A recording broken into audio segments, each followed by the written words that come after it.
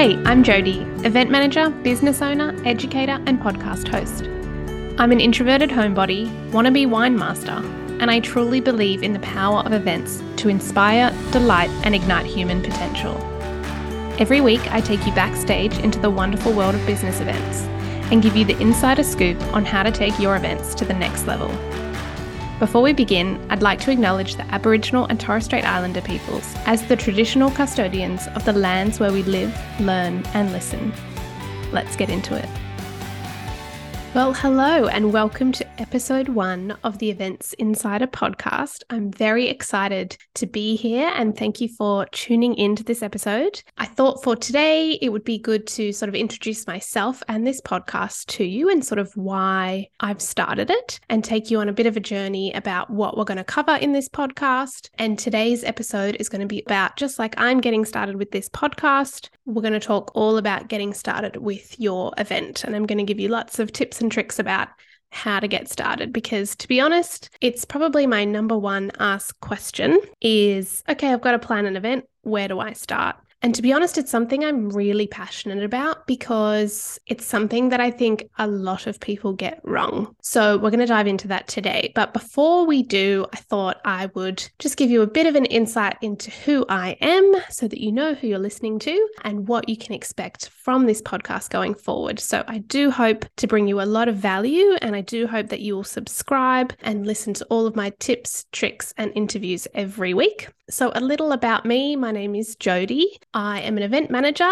I'm an aspiring wine master, and now I'm a podcast host. I have been doing events for pretty much over a decade now. I studied it at uni and have been working for lots of different businesses, small businesses, large corporations, not-for-profits, and everything in between, bringing their events to life. And as far back as I can remember, I have always wanted to start my own business. I'm not really sure where that came from, but basically, since I was a teenager, I always thought I would start my own business.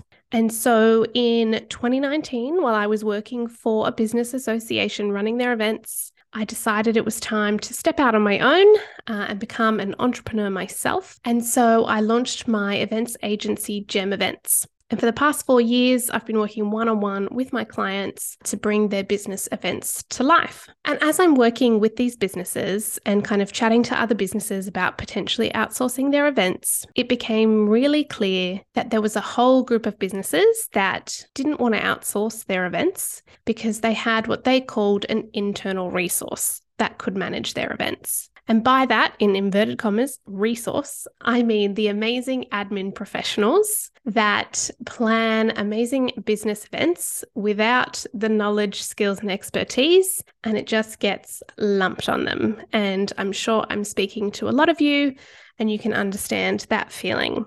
And so it became really clear that there was this group of people, and as I was meeting them at networking events and venue openings, it became really clear that there was this group of amazing admin professionals who had to plan business events, but they felt really overwhelmed and under-equipped to do so. And I started thinking, well, I know how to plan events. I've got a decade of experience. This is literally what I do day in, day out. Why don't I share my knowledge, tools, and resources with admin professionals to help equip and upskill them in planning business events? So in 2022, I launched Events Academy, which is all about upskilling and equipping admin professionals in planning business events. So you can jump onto eventsacademy.com.au and download some free resources if that's of benefit to you. But basically through that, I sort of thought it'd be good to kind of reach more people and share some free content with people who, maybe don't want to jump inside the course. So that's where this podcast came about. And my goal with this podcast is to do just that. It's to share my knowledge, tools, and resources from over a decade and take you behind the scenes of what it's like to plan business events.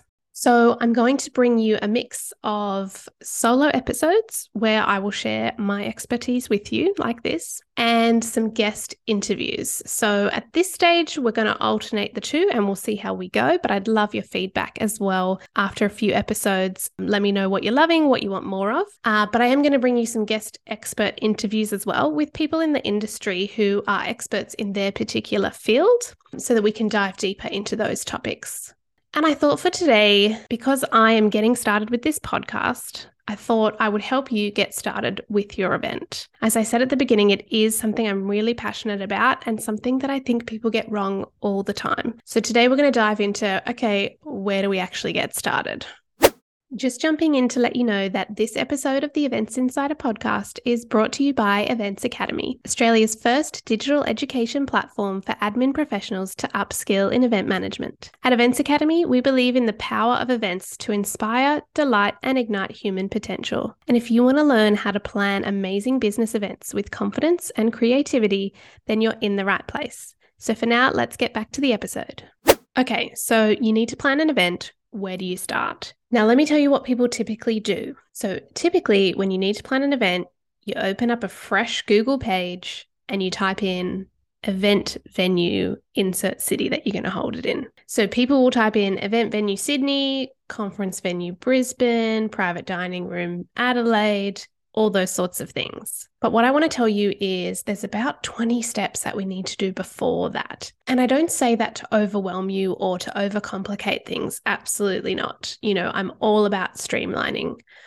But we really need to do the groundwork first in order to set ourselves up for success.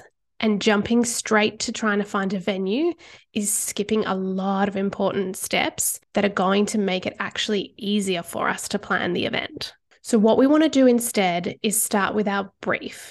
Now, inside the course, I talk about a whole project plan, but for the purpose of this episode today, I just want to focus on the event brief because that's what's going to be really crucial and help us so much when it comes to actually planning the event. So whether you've just been given a brief kind of on the fly or there was a lot of, chit chat in a meeting and ideas flown around, what you need to do is take some time to actually sit down and put together the event brief based on all of that conversation that has happened. So what your event brief needs to include is 4 things, and we're going to go through them now.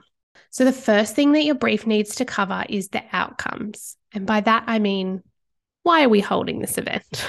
And it's a great question to ask your stakeholders when they tell you that we need to put on an event. So why are we holding it? What are the outcomes? What are we hoping to achieve with this event? And it always blows my mind how many people don't really think about that. Like they just think, oh, let's hold an event because events are fun. And that's great. And if the objective is purely social, then that's fine. And that's what you'd put on your brief. But odds are there's probably going to be more than that because we're talking about a business event. So we need to get real clarity on why are we holding it? What are we hoping to achieve? And what does success actually look like? Because when we come full circle to evaluating our event, that's what we're going to come back to and look at, okay, did we actually achieve what we set out to achieve? Tick, yes, the event was a success. So that's the first thing, is getting clear on your outcomes and objectives and what you're trying to achieve with this event. The second thing that you want in your event brief is your audience. So again, getting really clear on who it is that this event is for. Who are we inviting? Who are we hoping to attract? Who's going to be invited? So, whether it's an internal team event or it's going to be a public ticketed event, we want to get really clear and drill down on who that person is. And it's helpful if you have, a real clarity over the exact person and kind of write down, some of their characteristics, the type of person they are, because when it comes to briefing your suppliers and things like that, it's going to be helpful to give them a really good picture of who is going to be at the event so that they can tailor their service accordingly. So that's the second thing, is getting really clear on who this event is for. At the end of the day, an event is only an event because there's people there, whether virtually or in person. An event exists because people attend the event. So whilst it can be really exciting to focus on some of the other aspects of an event, I think it's really important that we keep coming back to the guest and their experience. And so getting real clarity on who that is going to really help guide our decisions that we make in the planning process. When we keep coming back to, is that suitable for this person? Would this person like this? What's important to this person? All those sorts of things. So that's the second thing, is your audience. Now, the third thing in your brief is budget. And this is where some people get a little bit unstuck because they don't always have a clear budget. And that's okay at the briefing stage. Obviously, the more clarity we can get around it, it's going to be helpful. But what I think is important here is to at least kind of have a starting point. So whether that starting point is like a total lump sum that you've got for the event, or whether it's a rough guide on how much the business is willing to spend per person, or maybe it's going to be, how much the event is going to be ticketed or how much people have to pay to attend. So there's a few different ways you can come at your budget, and either way is fine depending on, again, the objectives and kind of what the event is.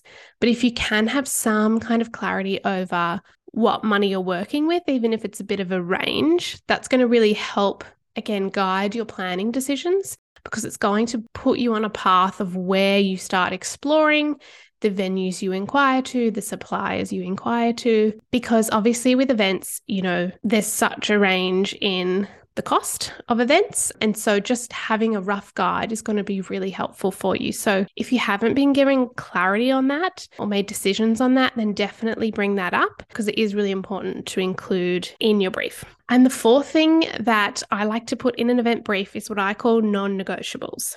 Now, these are your must-haves. So it's the things that sometimes don't get brought up until the last minute, and someone assumes that, we knew, oh yes, we definitely have to have that. We need to know that from the beginning. So again, if this hasn't been discussed, then definitely bring it up with your stakeholders at the beginning. What are our non-negotiables? What are our must-haves? What's really important to us that we need to include in this event? So these are often actually the catalyst for the event. So it might be, a specific date that you need to have the event on. It might be a specific venue, maybe it's your company facility that you're opening. And so obviously, it's going to be on site at that facility or something. Maybe it's the specific content or the topic that the event is around.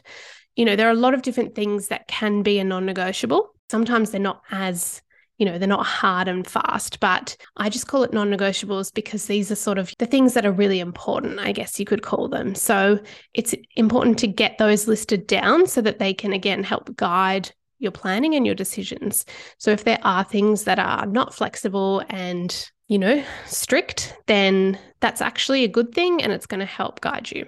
So those four things that we want to have in our brief are the outcomes, the audience, the budget, and our non-negotiables. So we want to spend a decent amount of time getting real clear on those four things, because then you can go and start your planning process with all of that information in mind. So when you do go and, search for a venue in Google and start to inquire, you can actually give them a decent brief and solid information around, this is how many people, this is who they are, this is our budget that we're working towards, and all those sorts of things, which means it's going to actually make that process much easier. Because if you don't provide that information to your suppliers when you're inquiring, they're just going to come back and ask you those questions anyway. So it is good to have all that sorted so that you can make that process smoother and less back and forth. It's like the saying, if you fail to plan, you plan to fail. It's so cliche, but it's so true. And I really believe that your brief acts as your roadmap to your decision making.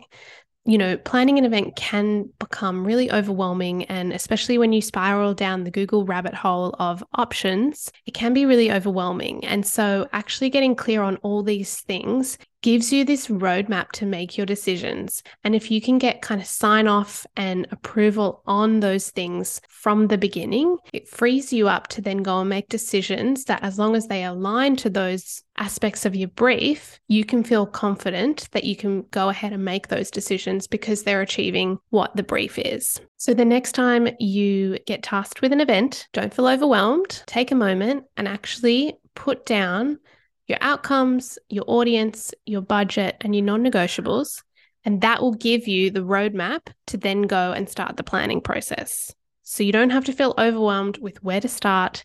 Now you know where to start.